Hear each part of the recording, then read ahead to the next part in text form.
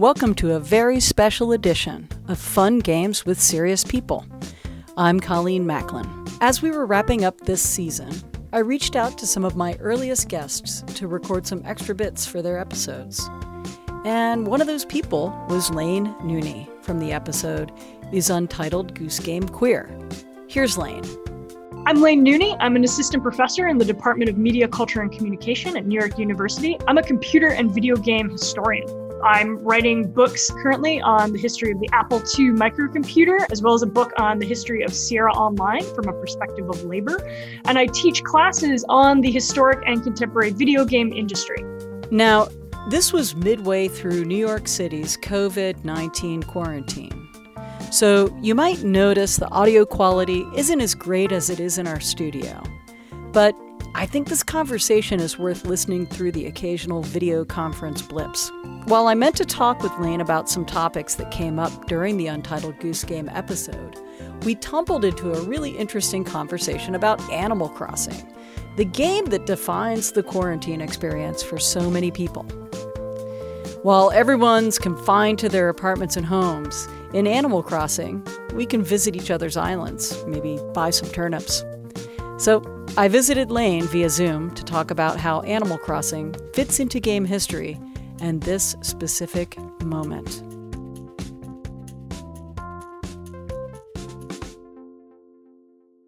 I'm here talking with Lane Nooney, and it is in the midst of the COVID-19 pandemic. We're quarantined. Lane is already added a full-time job to your many, many jobs, like helping distribute PPE to medical professionals. That's pretty incredible. What's the organization?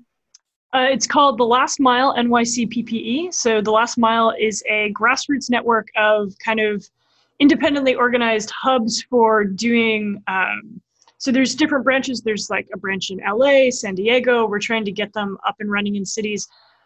So they're organized by folks trying to get PPE sourced dominantly from China, but in some cases, if they can, from the US.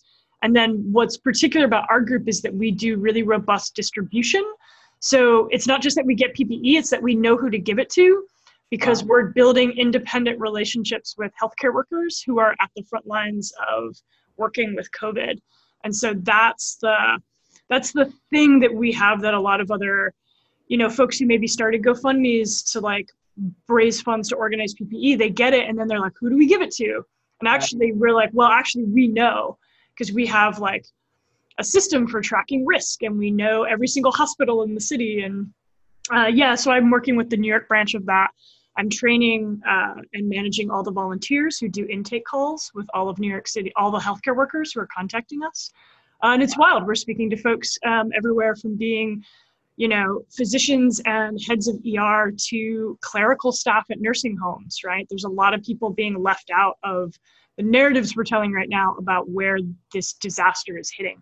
Right. Wow.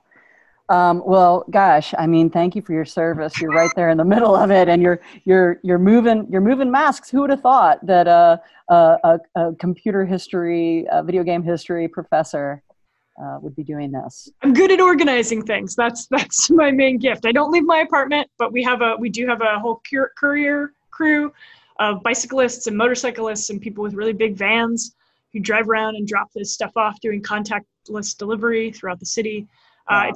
It's quite a phenomenal operation. I've heard rumor that we even have a partnership with a group that has an all-female motorcycle gang. Oh my God. Okay. I've yet to see photo evidence, but this has got to be made into a major motion picture. I can see it. Actually, one of my plans is to do oral histories with everyone involved in this organization. Like once the heat of this has dissipated and some time has passed and we've been able to collect ourselves, I want to make sure that we produce records of like the things that we've done and that I get some of the comments of folks, because I think this is a very unique group doing a very unusual kind of work in the midst of a global crisis. And I want to make sure there's I'm still always in there with my historian's cap on, is what I'm saying. You're going to do it. You're going to write the history, and I can't wait till this is over. and we can look back on it. God. Yeah, it feels weird sometimes thinking that it'll be over. Like I sometimes worry that that's a illusion of mind. Yeah. That we talk about what happens when it's over. And I'm like, I'm trying not to feel confident about the idea that this is simply a state and things will go back to normal. I think normal's going to look pretty bad when we get out of here. Yeah, no, I agree. And I think it's one of the more interesting things about this whole, I guess interesting in a way that's not positive, but about this whole situation is that it's really unknown, right? Like we have no idea. The first email I sent to my students said, we are living through capital H history. Like this is what this looks like in an unprecedented way that I don't think any of us have, maybe the nearest analog is like something like 9/11. Right. But. Yeah. Wow. Well, it feels kind of funny in this context to be calling you and talking about Untitled Goose Game and video games and queerness, but here we are. These are also things that are part of our lives, and I think we're going to have a little conversation about Animal Crossing as I hold up my Switch Lite. And actually, so I'm teaching a class on the video game industry right now. This is my bread and butter class at NYU, and we talk about.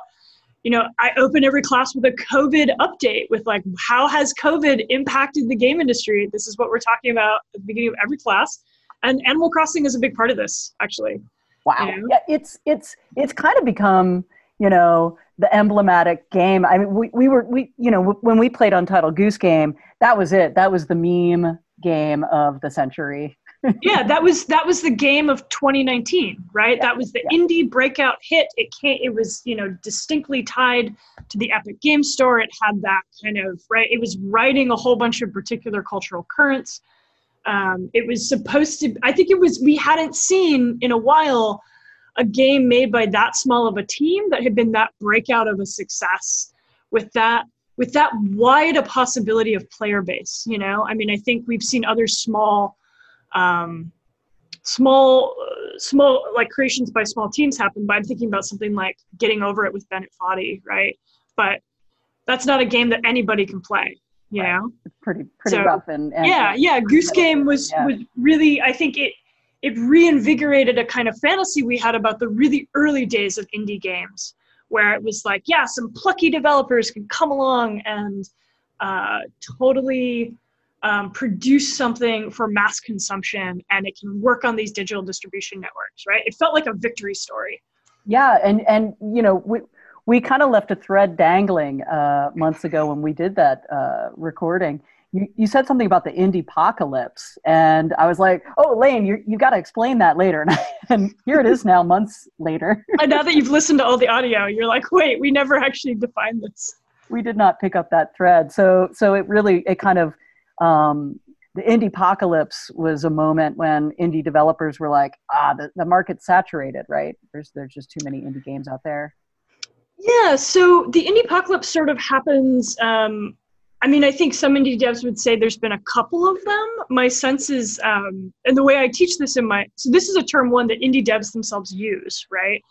And, Simon Carlos did this fabulous blog post on what he calls the 3 eras of discoverability in digital game or in the game industry. And there's like everything that happened before like 2008, where we bought games in stores. And then there's what happened in like 2008, roughly, when we get the convergence of things like Steam, the iPhone, Xbox Live, right? Those kinds of platforms happening. Suddenly you have storefronts that don't have a lot of product. And then add about 7 years to that, around 2013. And what happens in a lot of those storefronts is you have, after Steam Greenlight goes, after they remove that, right, and they open up their storefront, you have a flooding of these digital distribution markets with really, really high volumes of games, right? Yeah. So people are releasing hundreds or, a dozen games a day or something like that, or even a higher volume. So it's impossible for the game player to find. Yeah, so you have what's called the problem of discoverability, right? So whereas these digital distribution platforms were heralded as things that are going to make the market democratic, because as they say, everyone's going to be able to find their thing, everyone's going to be able to find their niche. I think what we watched happen in 2014, 2015, 2016 is a whole bunch of indie developers hit that wall, right? So, I mean, we still have friends who had successful Kickstarters who are still working on their games, right? Yeah. Because I think there was just a tremendous overestimation of what these distribution platforms could actually support and provide. Yeah. And so the indie apocalypse has been kind of the bubble bursting. I mean, relevant to this question, we talked about it in my games class, is that I guess a couple weeks ago, Steam released a bunch of data on its sales. Oh, wow. Yeah, this was making some rounds online. Yeah. So, and what they said, they're like, more games than ever are making more than $10,000 in their first 2 weeks, right? Oh, wow. That was the big messaging of Steam's blog post. Ars Technica took their same data and they said 80% of your games are making less than $5,000 in their first 2 weeks.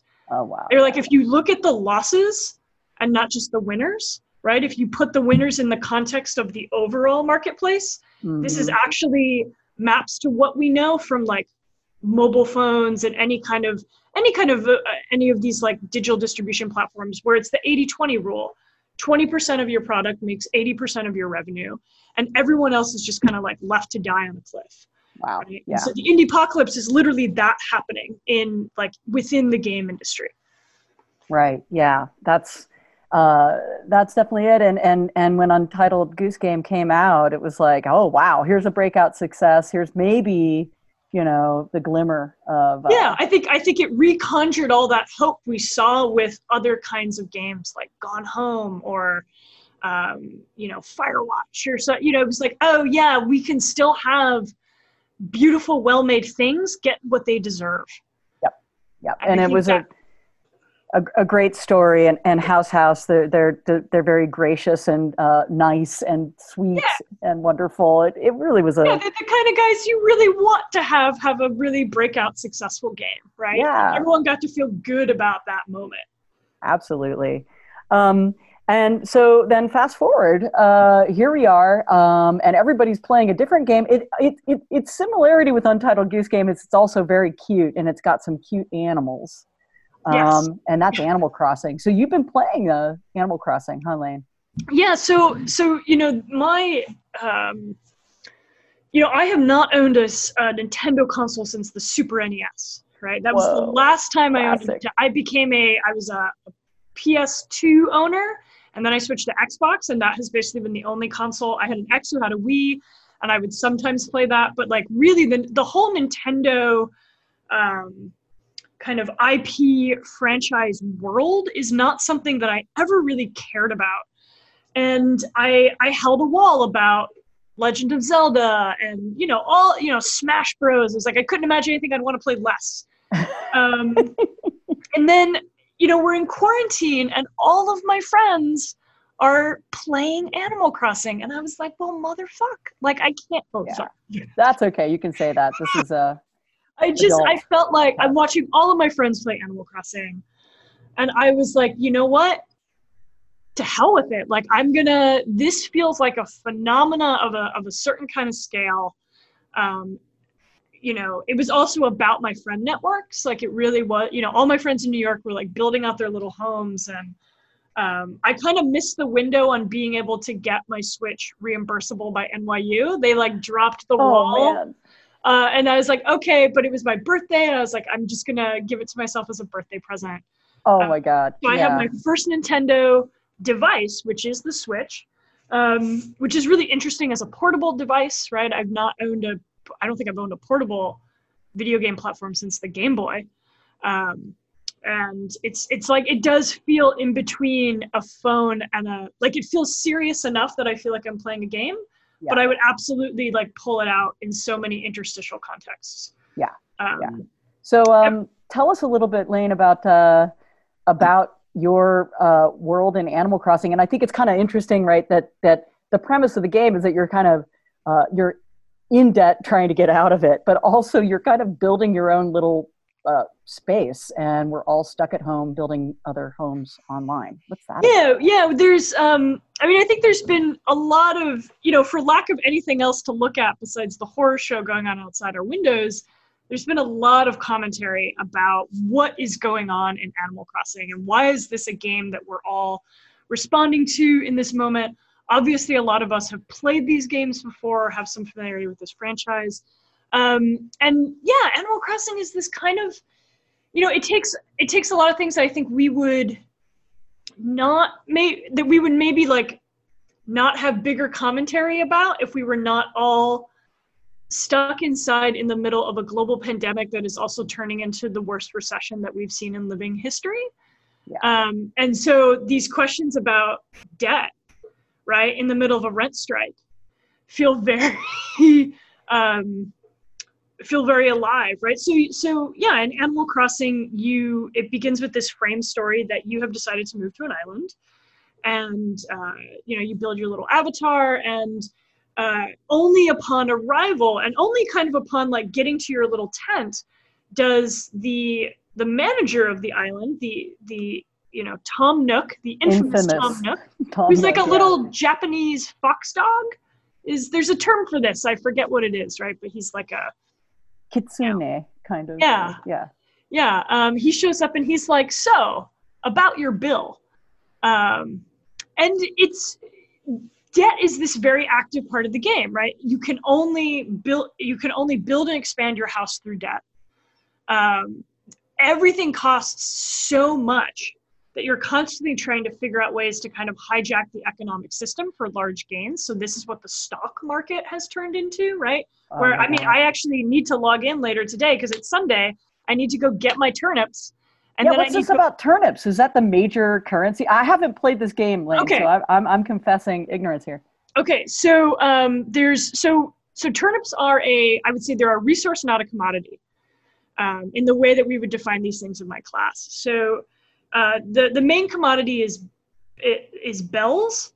And so you get bells when you sell things, when you sell products or resources that you find, and you pay for a lot of the things you want in bells. So like clothes or new kinds of furniture. There's some stuff you can pay for in miles, which is almost like being when you like sign up on a website to become like a preferred customer and they give you credits when you do things. Okay, it's kind of like that. It's actually almost mimicking a sort of like, oh, I'm a Chipotle rewards member, and every time when I order guac 3 times in a row, I get some more credits that I can cash in to get a free burrito. Like it's that kind of circular reward system, right?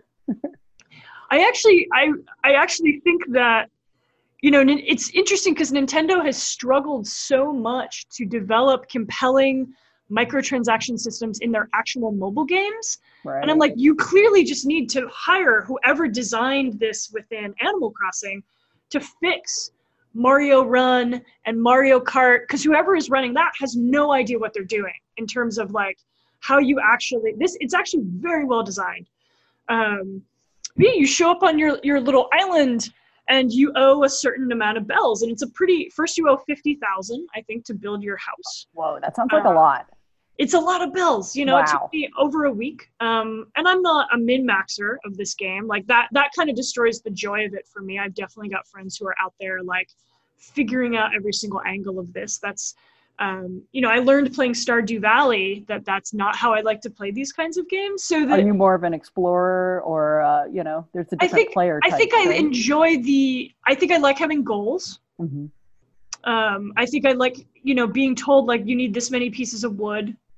The part, like the Animal Crossing has a very loose or almost non-existent kind of, I won't say non-existent narrative, but you can opt into a lot of it, right? So you are asked to pay your debt, but no one comes after you if you don't, right? So it's interesting that debt is even a premise because it doesn't correspond to any of the laws of debt.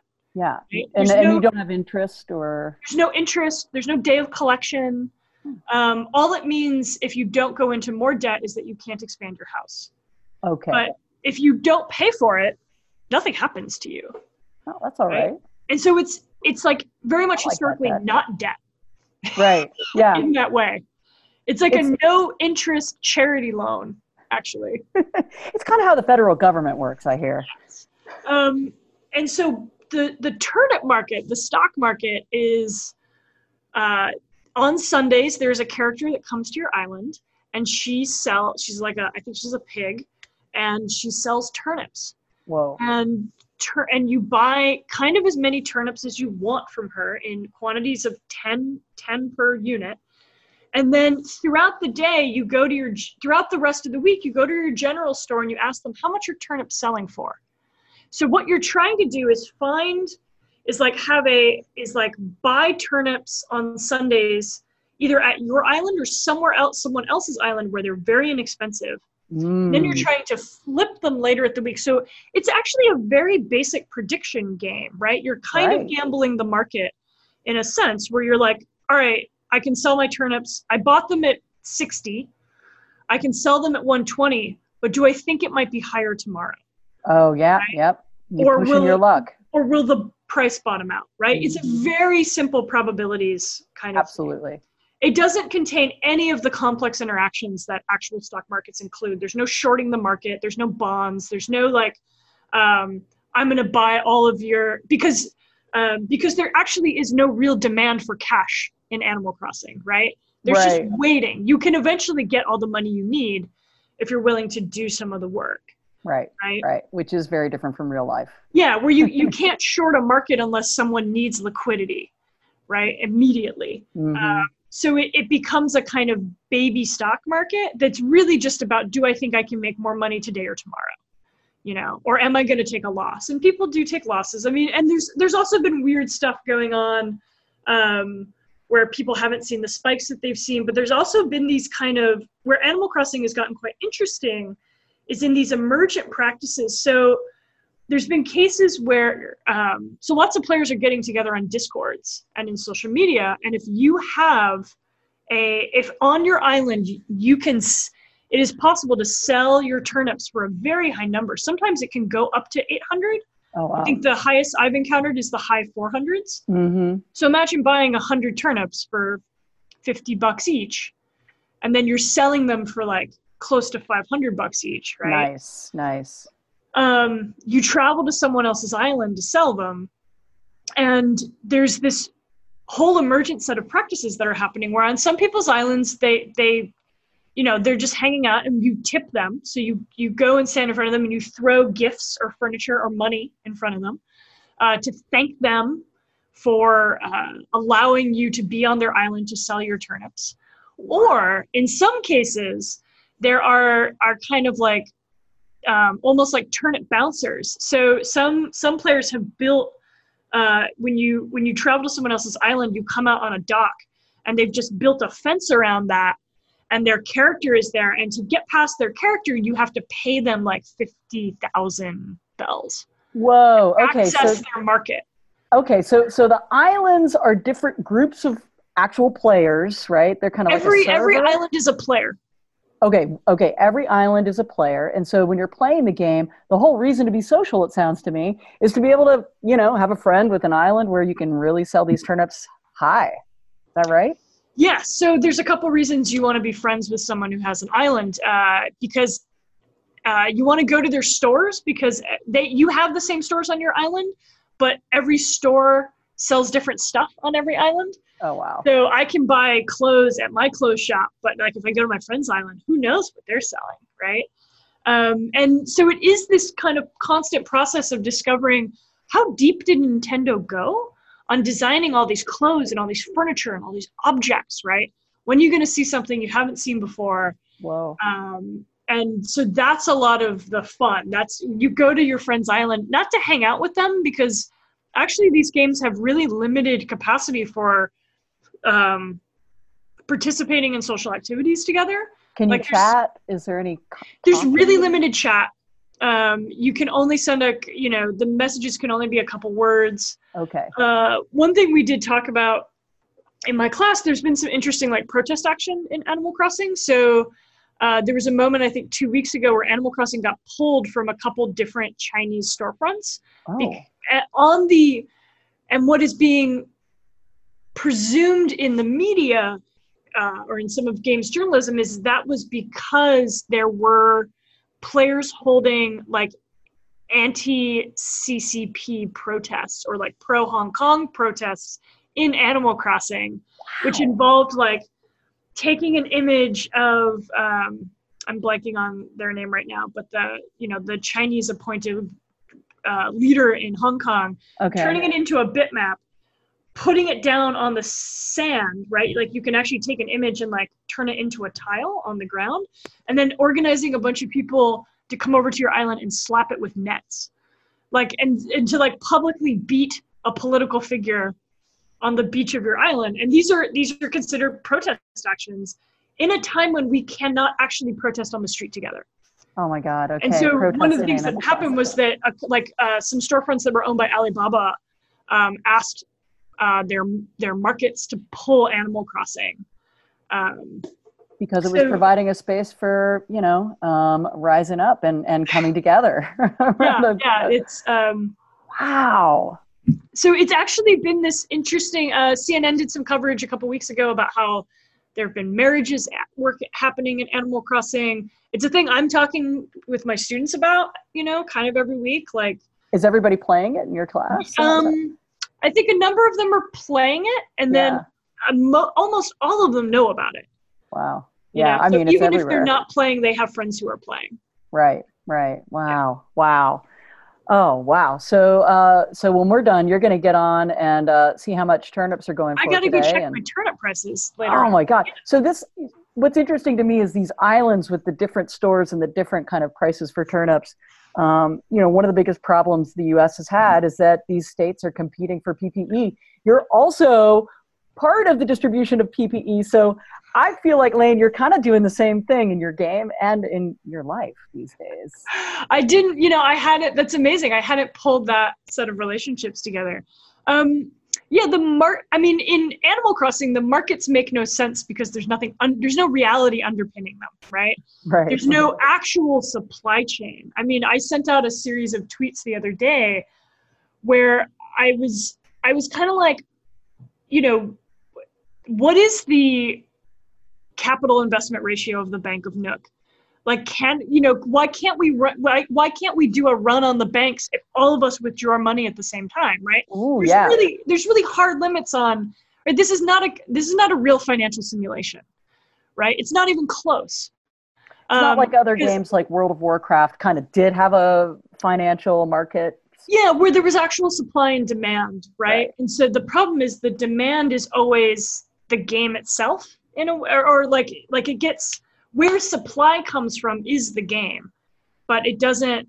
You don't tend to sell your turnips to other people. You sell them back into the game space, and then there's no problem about where that resource goes because it's not like Tom Nook is trying to find a warehouse to put all these fucking turnips in. Yeah, that no problem. Situation of the actual reality of the supply chain doesn't exist.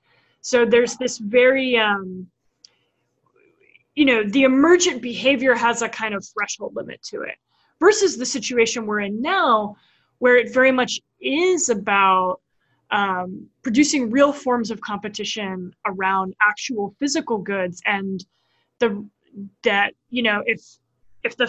the federal government or Tom Nook United takes those things, there's actually a question about where do they go? Yeah. Right. That isn't real in Animal Crossing.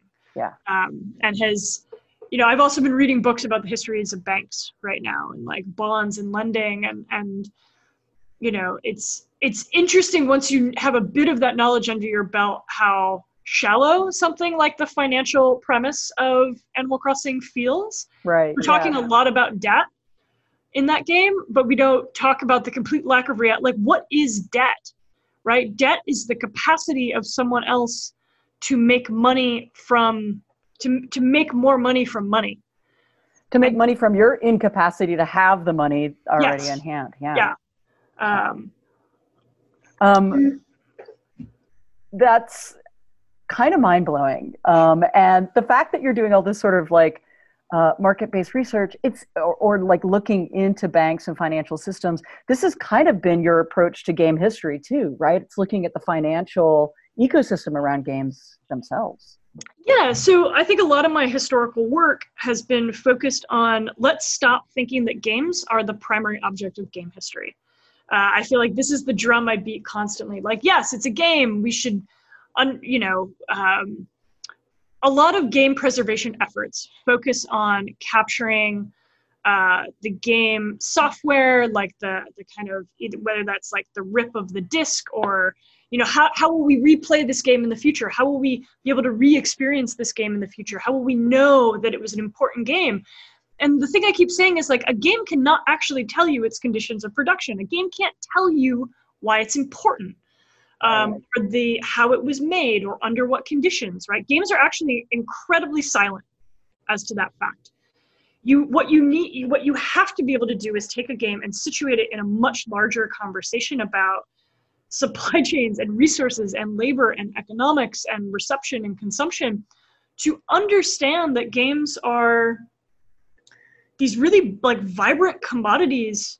And, you know, I think we do a disservice to what we think history is when we think that history is just about us knowing a bunch of facts about what happened in a game. You know, I want a game history that jacks itself into the rest of the world. I want us to understand the way that games are actually part of the world. And in some ways they move through economic and social systems in ways that are unique. And in some ways they move through them in ways that are totally similar. And we should actually be able to talk about that. I sometimes discuss nostalgia as something like a, you know, not quite an illness per se, but it is something that, like, limits our ability to get a bigger picture. And a lot of the work I've done is on saying, like, what are the finances of this? We talk a lot about indie games, and we talk a lot about the so-called AAA, but I tend to think we actually understand very little about how those things operate in, like, a concrete academic way, you know? Yeah, it's fascinating. And you know, I'm consistently reminded that games weren't really an industry in any kind of big way until video games came around. So it's yeah, that's true. I mean, they certainly had their place, right? Or they were minor industries, right? They were subsets of, like, entertainment industries, right? Or leisure, what we actually would probably more accurately call the leisure industry, which is, what do you do once you have free time, right? You can make a lot. I mean, remember that Nintendo started. Do you know how Nintendo? Tell me how Nintendo first started. Do you know what Nintendo's first products were? Or do you know when Nintendo started? That's a really good question. Tell me, Lane, please. So Nintendo started in the late 19th century. They made playing cards. What? Yeah. Nintendo is over 100 years old. Okay. And they began at the origins of a kind of leisure and gambling industry, right? So they were a playing card manufacturer. And if you look at the different things that they released over their history, a lot of what they were doing were kinds of devices and electronics related to leisure. So Japan has a big leisure boom following what's called the Japanese miracle, which is the fact that, you know, it was massively economically depressed after World War II, but then pulled itself out of that with kind of shocking speed, right? More than any other Axis nation did. And it successfully made a bunch of partnerships and with other with nations like the United States, right, with Europe, and so Japan had this significant leisure boom beginning in the 1960s, not dissimilar from what you see in post-war America, and so there was an expansion of leisure time. There was a rising middle class. And there was the question of, what do we do with this time? And just like in the United States, there was a funneling of that excess money into leisure activity. And you know, Nintendo in the 1970s gets into producing electronic, I would say, home amusement entertainments that were intended to be connected to the television. So they did a number of Pong knockoffs. Right. Wow. This is all. So it's just like a console, and the only thing it does is play Pong. Yeah, or it's like basically a rip of Pong. This was a very common, like, cloning was super common in the translation between the U.S. and Japan. Right. As soon as Japan saw that Pong was a successful arcade game, they were like, we could rip that. Yeah. And then within 2 years, they built an entire independent industry of their own ingenuity and like creative relationship to games. And this is all happening in the mid 1970s. And yeah, Nintendo, I think, was in partnership ooh, I'd have to double check this, but I think with like, Mitsubishi, which was also a company that didn't just make cars, but like made a whole bunch of home electronics. Oh, wow. Cool. And so they were manufacturing these Nintendo consoles that played a variety of different Pong games. And it was through that trajectory that they wind up creating the Famicom in Japan that becomes the Nintendo Entertainment System when it's released to the US market. And remember that in Japan, so unlike the US, where our origins of the video game industry kind of start with our military-industrial complex, right? They start with the fact that the people who had access to computers were people in research labs and universities. In Japan, it was all through the electronics industry. So there wasn't that same relationship to militarism that you find in the American video game history. So Japan has this like kind of, and because they were an island, they had to have an export business, right? They couldn't survive just on sales to their own population. And so they just had a different kind of, I would say, receptivity to a lot of these economic and political dynamics, right? And Nintendo had always been a banner corporation for thinking about leisure. Okay. Going back to the late 19th century. Okay. And an island country creates a game about being on an island. And also, you're blowing my mind here because I'm thinking about these like origins, right? But the difference between the US origin and the military industrial complex and Japan and innovation in electronics and leisure.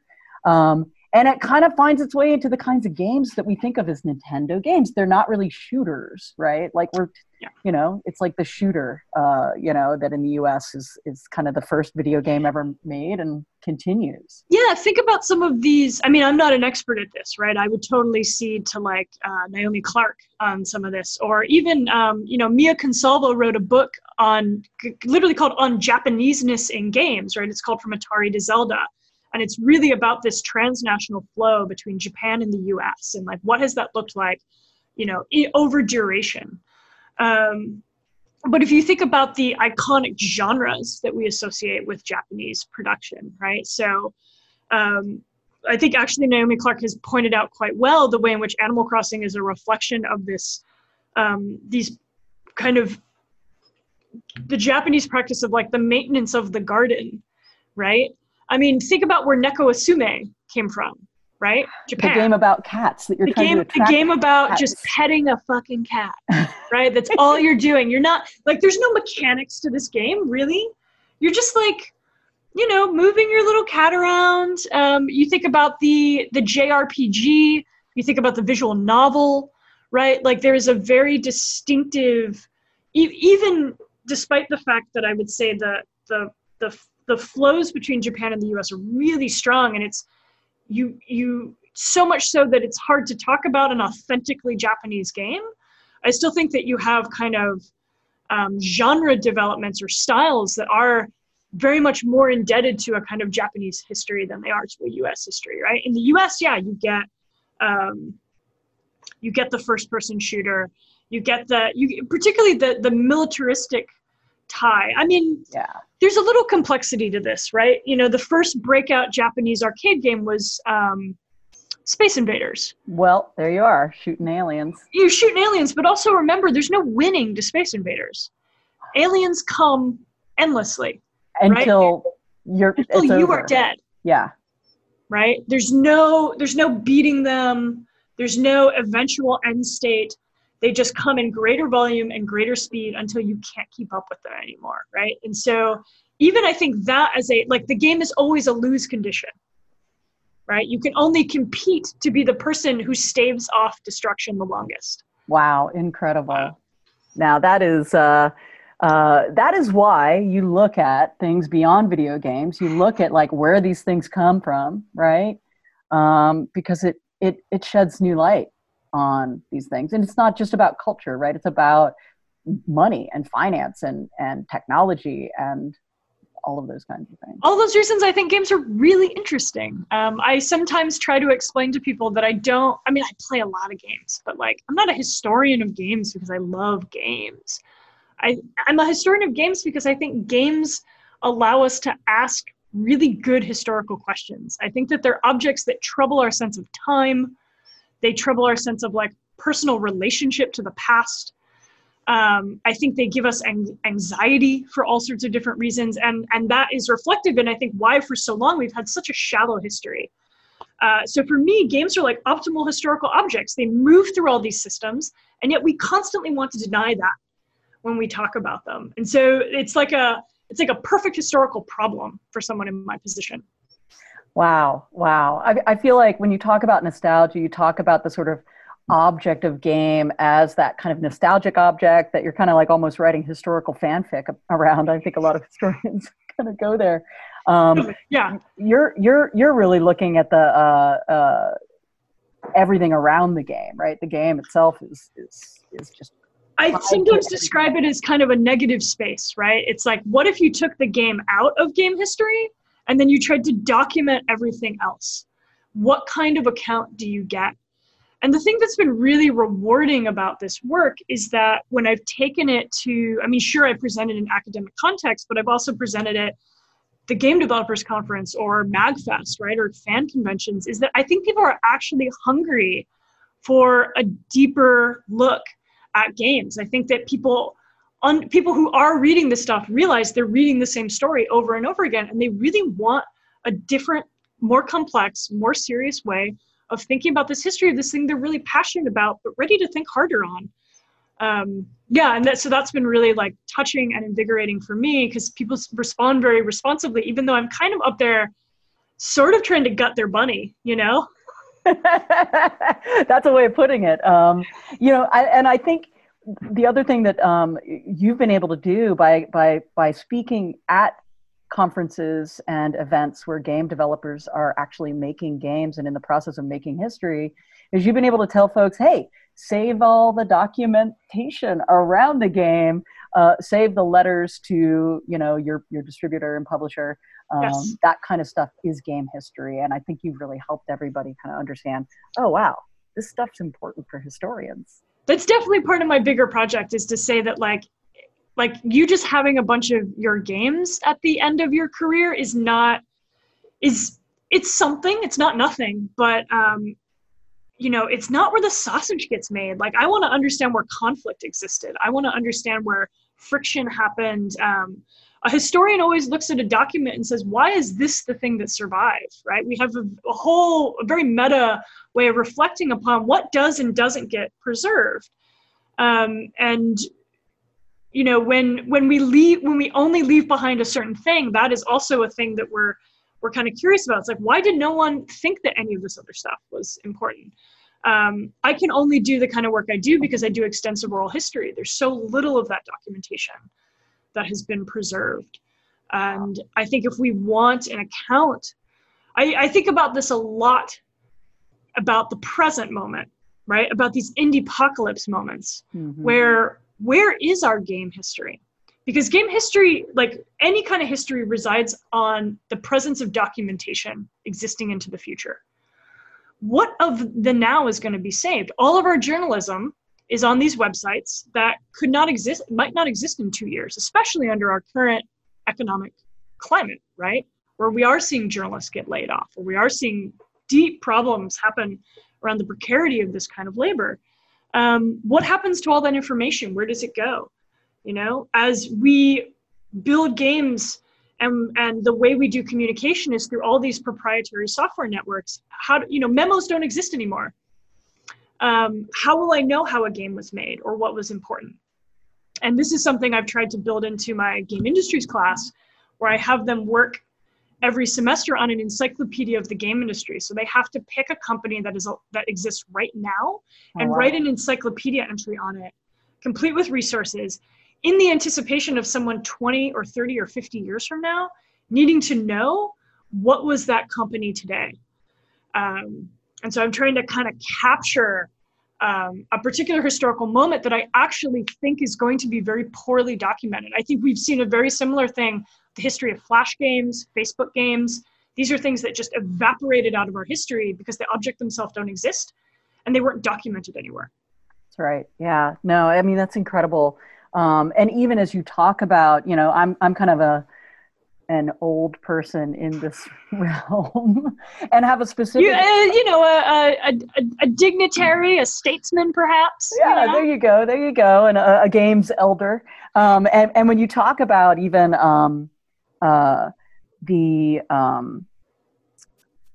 the kind of premise of going to different islands and buying different stuff in stores, I'm like, oh my God, that's Plunder. That's a game that Area Code made way back in the, I gotta say, like early aughts that, you can't find. It's if Frank Lance is listening to this, I have in my back pocket a desire to do it like a kind of, an area, like a Area Code Oral Histories, or I think just like a Games in NYC.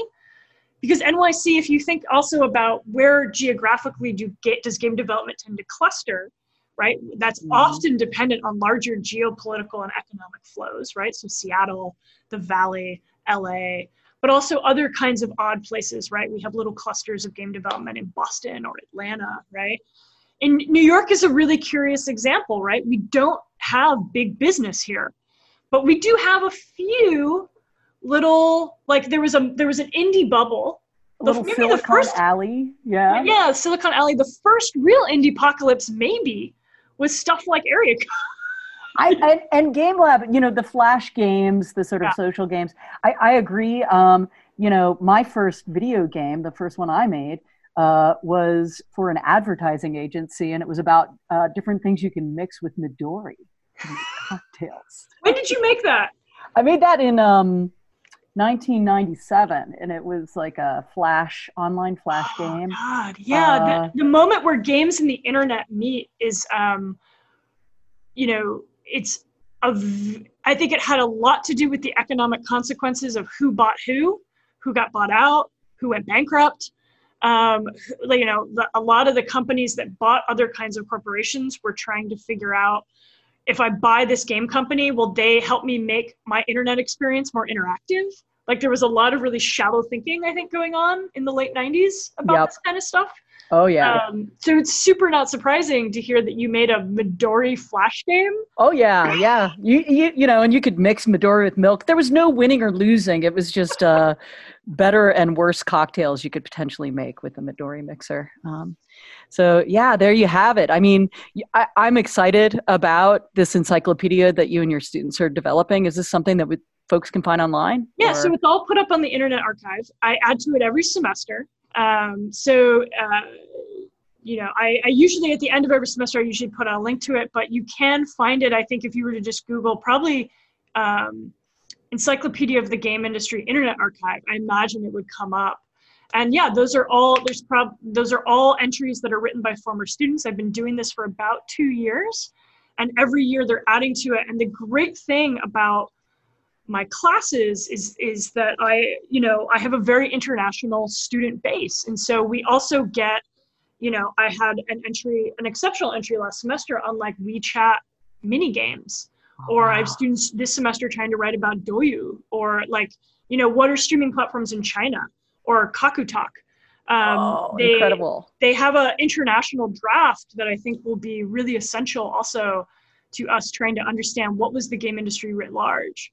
Mm-hmm. Oh my gosh, that's incredible. I'll make sure that in show notes we'll put a link to this encyclopedia. Sounds incredible. And Lane, I mean, I feel like what you're doing right now in terms of writing the history, playing some Animal Crossing, helping medical professionals get PPEs, you are part of this historic moment, and you're really, I love a supply chain, Yeah, you do.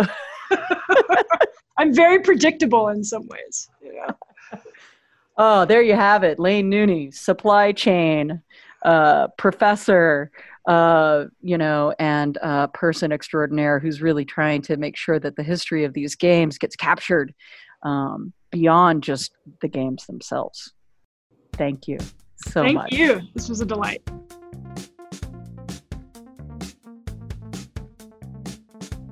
That was Lane Nooney and I talking about Animal Crossing. And that's it for Fun Games with Serious People, Season 1. Special thanks to Colin Howarth for producing and editing this season, and Yuchin Ma, our videographer. Our theme music is Rainbow by Chad Crouch. Fun games with serious people is made possible through a grant from the New School and Parsons School of Design, where the show is made and where I work. Thanks for listening. I'll see you in Animal Crossing or wherever else serious folks are having fun.